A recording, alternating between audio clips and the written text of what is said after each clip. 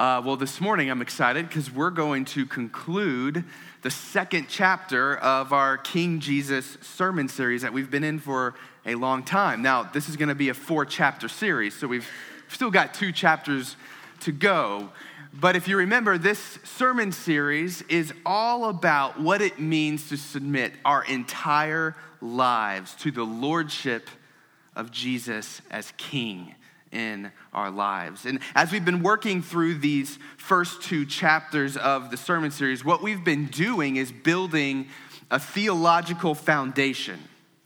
All right, every single sermon so far in this series has been summarized by a simple, short theological statement. And all I mean by theological statement is it's a statement that summarizes what we believe about God, what we believe about ourselves, and what we believe God has called us to do.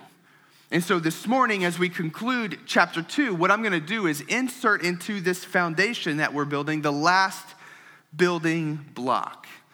And so you'll see in your notes there, we've listed them all out for you. There's a space for you to write down this morning's statement, and really encourage you, if you've missed any parts of this series, to go to our website or our podcast and get caught up on it. Because here's where I'm hoping we're going to go and what we're going to do, Lord willing, with this sermon series. I don't just want to show you theologically what it means for Jesus to be our King. Like, I don't want it to just be conceptual.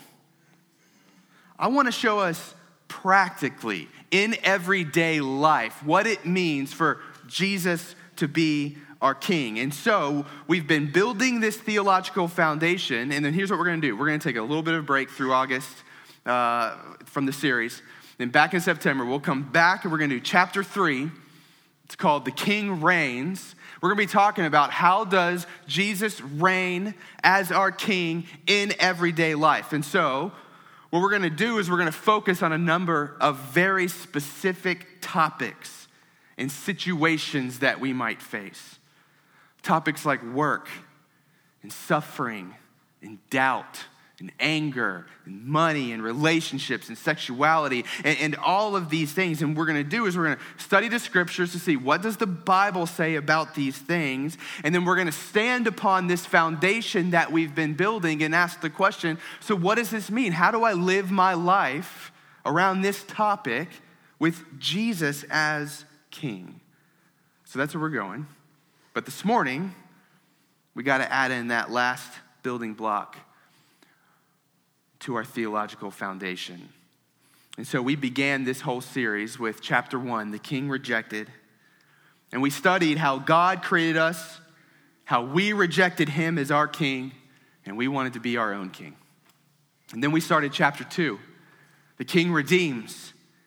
And what we studied is how God is eager to restore us to his kingdom. God wants to be reconciled. God wants us to be back in his kingdom and worshiping him as King. So what he does is sends his son Jesus to give of his life to forgive us, to give of his life to show us the way of the kingdom, to show us that there's everlasting joy when we put ourselves away and we follow Jesus with our entire lives and let him be King of our life. And so last Sunday, what we did is we studied one of 2 responses that we have when we come to Christ and accept his forgiveness. And the first one was, I will surrender all to King Jesus and make him the center of my life. I'm gonna follow him for the rest of my days.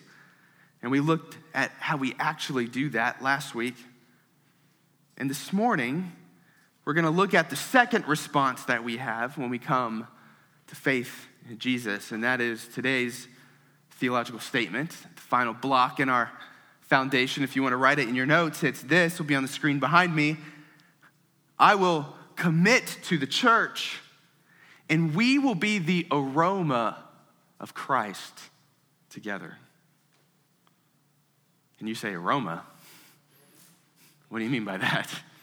Well, that's where we're going to go to the Bible for that one. 2 Corinthians. Chapter 2, verses 14 to 17 is our text this morning, and we'll see what it means to be the aroma of Christ. Let me give you a little bit of context. In 2 Corinthians, Paul is writing to the church in Corinth, And he encourages the church in this section that we're going to read with a truth that Paul finds encouragement in for his ministry. And so here's what Paul says, 2 Corinthians chapter 2, verses 14 to 17. Paul says, "But thanks be to God, who in Christ always leads us in triumphal procession, and through us spreads the fragrance of the knowledge of him everywhere. For we are the aroma of Christ to God, among those who are being saved and among those who are perishing. To one, a fragrance from death to death, to the other, a fragrance from life to life.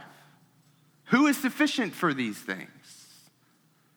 For we are not, like so many, peddlers of God's word, but as men and women of sincerity, as commissioned by God in the sight of God, we speak Christ."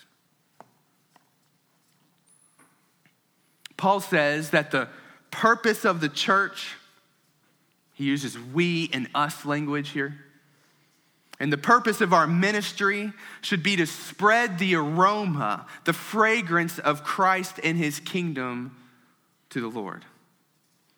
And there are going to be people who smell that aroma, that fragrance, and they're going to be attracted to the church. They're going to hear the gospel and come to faith. And there are going to be people who smell that fragrance, and because they hate God, they will be repulsed and ultimately perish. But what we see is that one of the purposes of the church is to be the aroma of Christ to the world. So our church offices are just down the street, and we're right next to Guapo's rotisserie chicken. And I always make fun of Nick because literally every time we walk out of our office together, and if the wind is blowing in the right direction, Nick always goes without fail, "Oh man, do you smell that? Oh, it smells amazing." Right? Because we're smelling the rotisserie chicken coming our way. And it draws you in. It lures you in. I mean, you can't help but think of a half chicken and yuca fries when you smell that, because it draws us in. And so here is Paul's vision for the church, that it would be filled with people who live their lives together in such a way, it puts out this aroma of what the kingdom of God is like. When I smell it, when I taste it, when I see it, it's a glimpse of what God's kingdom is like. And when they get that whiff, they experience just a little bit God's kingdom. Because the church is filled with people who've submitted their lives to Jesus as king, and they follow him. So the question is, does the church smell like, feel like, give us a taste of the kingdom of God? The kingdom of God being paradise. A place where you are fully known and fully loved. A place where your soul is at peace and there is no fear, no self-consciousness, no insecurity. A place where there's no division, no prejudice, no agenda other than celebrating our God and enjoying him together. So let's be honest, if you polled humanity, I'm not sure that a high percentage of people on this planet would say that when they think about the church, it's a similar experience to passing a Cinnabon in the mall. But think about that for a second. When we look at our text this morning, what we don't read is that the church should be a similar experience to passing a Cinnabon in the mall, because everybody loves that experience. Everyone smells Cinnabon and is drawn. What we read in our text is that the church should spread the aroma of Christ and his kingdom, and to some people that aroma is going to draw them in, and to others it's not. However, some churches, they try to be Cinnabon. and create an experience for people that will be pleasing to everyone, to draw everyone in, and work very hard to make sure there is no one that could be repelled or offended by our ministry. While other churches, if I'm honest, are so entrenched in their brand of fundamentalism and prejudice that it's like walking into a locker room at the gym. And it is repulsive. So when it comes to this call upon the church to be the aroma of the kingdom of God, there is a balance that we need to be aware of. We need to make sure that even though we say we smell like the kingdom of God, that we actually do smell like the kingdom of God. So I could spend a 20-part sermon series on different scriptures about how we do this and how we put out the aroma of God's kingdom. And maybe someday in the future we'll do that 20-part sermon series. But this morning, I just want to give us two ways.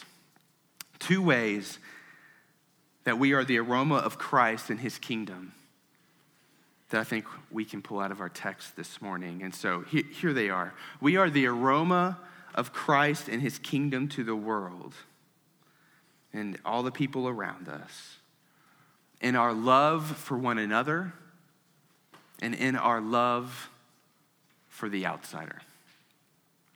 But before we dig into these two, let me just define the word love for you. Our passage this morning calls the church the aroma of Christ.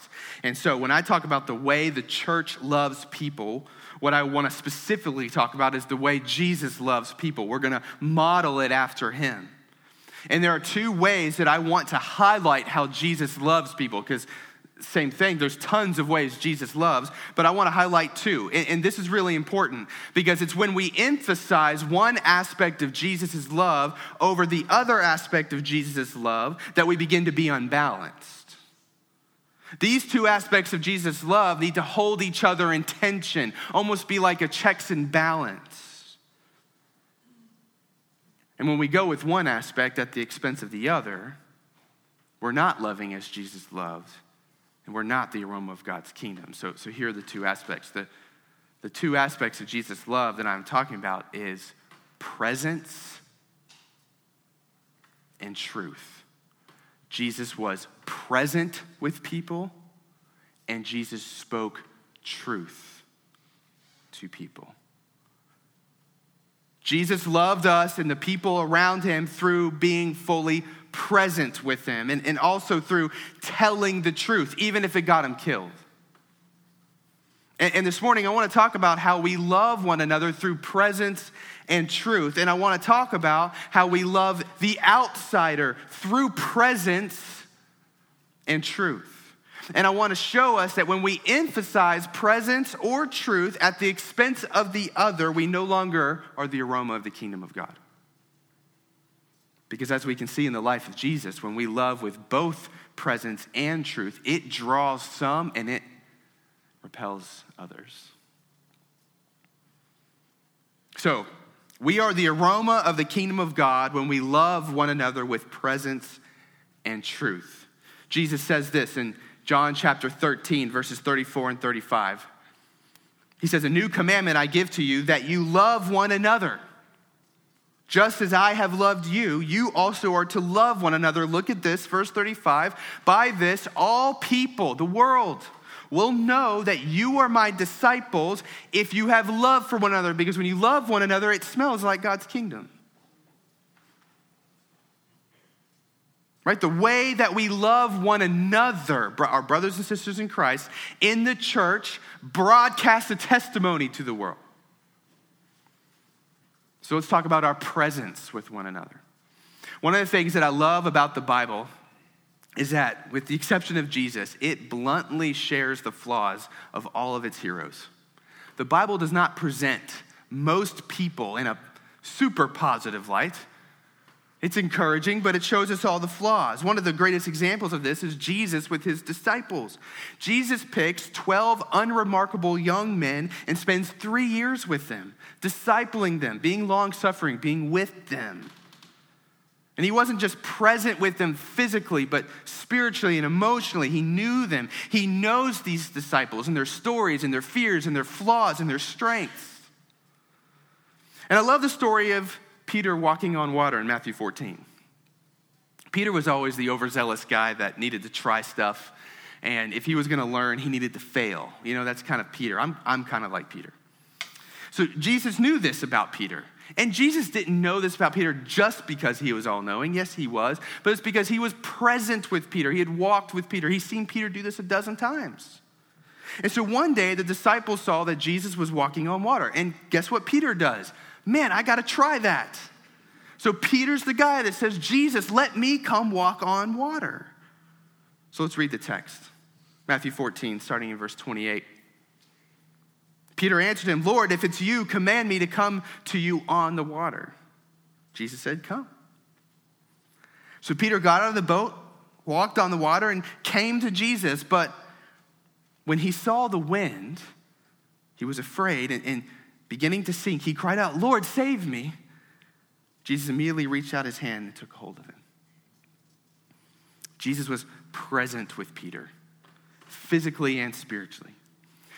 Jesus knew that this was a moment that Peter was going to have in the water, that this moment right here, the sinking, the fear, being saved, he knew this was going to be so significant to Peter's faith in the future. So look here, Jesus' presence with Peter gives him credibility to speak truth to Peter in the moment, right? I didn't read all of verse 31. Look at this. Look at all of verse 31. Jesus immediately reached out of his hand, took hold of him, saying to him, oh, you of little faith, why did you doubt? What does Jesus do? He speaks truth to Peter. A truth that probably was hard for Peter to swallow. Probably injured his pride a little bit. But it was a truth that Peter needed to hear in this moment. And Jesus loved Peter in this moment through his presence and speaking truth. So just imagine with me if we loved each other like this. Being present with one another and speaking truth to one another. Because if you think about it, we have a hard time doing both. Right? In our culture, being present with one another is not a given. We're busy, our schedules are full, right? Our devices and technology fracture our presence all over the place. And so not only are we not as present with one another physically, but also emotionally and spiritually. We just don't know each other that deeply. It's hard to do that nowadays. So presence takes intentionality and sacrifice. But what's also not helpful is being strong when it comes to our presence with one another and yet refusing to speak truth to one another. Because the reason we may be fearful about speaking truth to one another is we don't want to offend the other and risk the relationship. So it's easier to keep everything on the surface, to never challenge each other, to always make sure our presence with one another is light and easy. But the truth is, that's a facade, right? The relationship is a facade if you have to withhold truth to maintain presence. See, a healthy relationship has presence and truth. And so let me show you. Here's why. Because, let's look at this. Presence kills assumptions, and truth kills the facade, right? When I'm present with someone, I know them deeply, then when I speak truth to them, it's not based off of false assumptions. It's based off of knowledge. For example, let's say you struggle with social anxiety, epidemic across our culture right now. And that social anxiety causes you to be fearful of being with the church, coming, gathering, in a gathering like this or going to different events. And if I had not had any presence with you, meaning not just physical presence, but we've gotten to know each other. And if I had not gotten to know that you had this struggle, I'm probably making all sorts of assumptions about you. I might assume you're standoffish instead of shy. I might assume you don't value the church.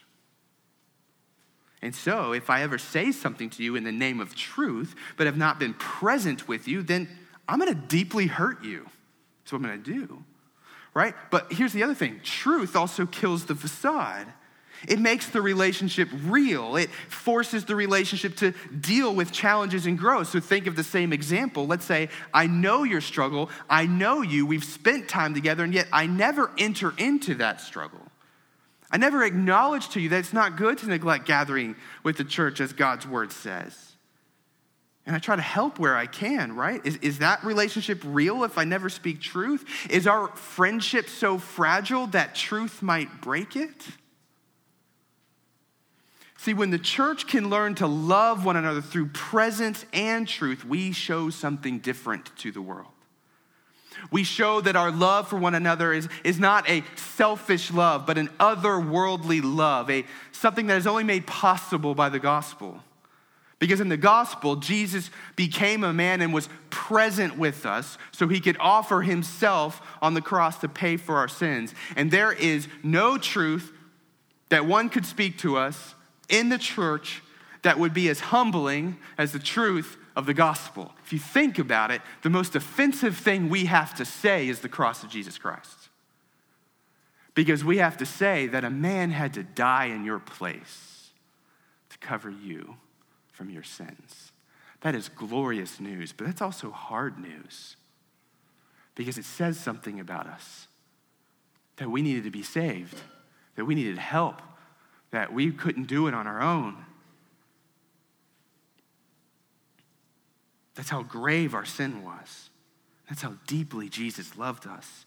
So the gospel allows us to love one another, and the gospel allows us to receive truth from one another, because being deeply loved and also being deeply challenged are not categories that are opposed to each other. Gospel people are humble people who can handle truth, and we're in a culture that wants to say being deeply loved and also being deeply challenged are opposed to one another. And so learning to love one another in this way is also going to deeply impact how we love the outsider. And what I mean by the outsiders, people who are outside the church, who don't believe in Jesus. Maybe they live in a different way. Whatever it is, it's going to impact how we love them. If we look at Jesus, we see Jesus love the outsider with both presence and truth. How many times do we read in the Gospels about Jesus spending time with people who are not part of the religious in crowd? Jesus having meals, going to the houses of the big sinners, the tax collectors and the prostitutes and those who are considered unfaithful. How many times do we see the religious elite, the Pharisees, the fundamentalists chastise Jesus for being present with the outsiders?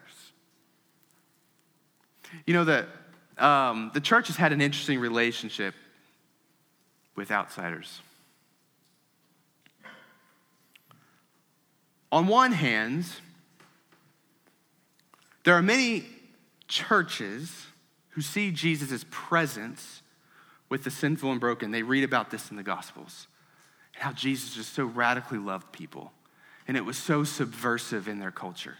And they read this about Jesus, and then what they do is they center all of their theology and practice around this one aspect of Jesus, right? That he was so inclusive. He loved people so well, and so they kind of make that the center. Right? Jesus ate with the people the fundamentalists despised. And they say, well, we're going to be like Jesus and not the fundamentalist. Radically inclusive, accepting of all, affirming of every lifestyle. Jesus loved all, so we love all. The problem is they have emulated how Jesus was present with people on the outside, but ignored how Jesus spoke truth to them. And so they're not the aroma of Christ or God's kingdom. They're trying to be like a Cinnabon, attractive to all. Come in, we don't want to do a thing, especially speak truth, that might offend, that might repel you. On the other hand, there are many churches who see how Jesus spoke truth, and they've centered all of their theology and practice around this. You know, those progressive churches caroling about being nice, but they don't speak truth. Well, we're going to speak truth, and we'll rebuke you if you disagree with us. But the problem is they've emulated how Jesus spoke truth to people, but not his presence with people. They're not the aroma of Christ either, not even close. In John 8, we read of the story of a woman caught in adultery. She's dragged in front of Jesus, shamed in front of crowds. Of course, they just dragged the woman and not the man. The Pharisees wanted Jesus to condemn her and pronounce a sentence of death upon her based on the law of Moses. And Jesus famously said to the crowd, "He who is without sin, cast the first stone." And obviously the crowd left. It's just Jesus and this woman standing there. Look at what Jesus says to the woman, John chapter 8, verses 10 and 11. Jesus stood up and said to her, "Woman, where are they? Has no one condemned you?" And she said, no one, Lord. And Jesus said, "Neither do I condemn you. Go, and from now on, sin no more." Presence, grace, kindness, gentleness, and truth. Adultery is sin. Go sin no more. Over the last few decades, our country has been going through a moral shift. You're probably aware. When I was in high school, if you cared about sexual purity, if that was a thing for you, if you had a sexual ethic, you were considered to be moral. Weird, but moral. You were the goody-goody. You could say that when it came to sexual ethics back then, just to make this more simple than it is, the right had the moral authority in our country. But that's changed now. Now, if you have a sexual ethic that contains any sort of limitation or constraints, then that is now considered immoral, offensive, even oppressive, right? The left has grabbed the moral authority when it comes to sexual ethics in our country. And so it can be very easy for people in the church to respond to this by believing that the right needs to claim back that moral authority in our country. We need to go back to the way it used to be. Not so fast. I think the extreme when it comes to the sexual ethics that we're seeing today on the left is a response to the extreme that we saw on the right in the past. Today, the left values presence, inclusion for all. Don't challenge, don't speak truth, don't risk offending. But back then, when the right had the moral authority, there was a fear of presence. You had to accept the truth before we would get to know you and spend time with you. And a lot of people were burned by the church because of that. They were labeled so quickly and shunned so fast that they couldn't run out the door fast enough. Many people were repelled by the aroma of the church back then. But it was not the aroma of Christ. The left is always going to value presence and inclusion. The right's always going to value truth and exclusion. And Jesus shows us as a way where we can value both. They need to live in tension. And what that looks like is we can love people, serve people, spend time with people, be their friends, know them deeply, and also speak truth to them that they may not agree with or accept. These do not have to be competing realities as much as our culture wants it to be. So at Grace Hill, you can come to this church if you're gay. You can come to this church if you struggle with your gender. You can come to this church if you're an addict. You can come to this church if you're prideful. You can come to this church if your marriage is on the rocks. You can come to this church if you don't believe in God. You can come to this church if you struggle with anger. You can come to this church if you're in legal trouble. You can come to this church if you are poor. You can come to this church if you're an undocumented immigrant. We want you here. You don't have to have it all together to be here. We want to know you. We want to befriend you. We want to share our life with you. We want to know your story. We want to share our story with you and where we struggle. We want to share meals with you and laugh with you. And at Grace Hill, we will preach the truth that we all need to hear from God's word. And that truth will challenge all of us, and that truth will call all of us to repentance. It's because we love you. It's both presence and truth. If we emphasize presence at the expense of truth, we're not the aroma of Christ in his kingdom. Because in the kingdom of God, God is king. We're going to live according to his ways, not ours, in God's kingdom. As Paul says in passage here in 2 Corinthians in verse 17, that would mean we were peddlers of God's word if we didn't preach Christ in the truth, using it to draw a crowd, but not calling people to repentance. But if we emphasize truth over presence, then we are also not the aroma of Christ and his kingdom. Because in the kingdom, our performance is not a prerequisite for the grace of God. The truth is that all of us were loved by God, were recipients of his grace while we were still sinning. That's Romans 5. We were dead in our trespasses, but God did something, Ephesians 2. To emphasize truth over presence is to forget the gospel. And so, Grace Hill, here's my challenge to us this morning, my plea to us, what I want to see this church do over the years as we get to do ministry here in this town is just, I want us to be the aroma of Christ to the world. And when we're the aroma of Christ, it's messy because it takes presence and it takes truth. And that's going to draw in many, and it's going to make many upset. Is this a place where we love and are present with each other, no matter what we're struggling with? Or do we put conditions upon presence? Is this a place where we speak the truth of God's word to each other and we receive it with humility instead of defense? Or is it a risk around here to speak truth? Is this a place where the broken and the guilty and the ashamed and confused and poor can come and receive the same kind of presence and love that we give to one another? Or are we uncomfortable with people who are different from us? Is this a place where we will not waver from the truth, even if the truth causes some to leave, as 2 Corinthians tells us will happen? Or are we too afraid of the rejection? Because when we love one another and the world with both presence and truth, we love as Jesus loved, and we spread the fragrance of the kingdom of God to this world. And Grace Hill, that is our mission here in Herndon. Let me pray that that is the kind of church that we'll be. Let's pray.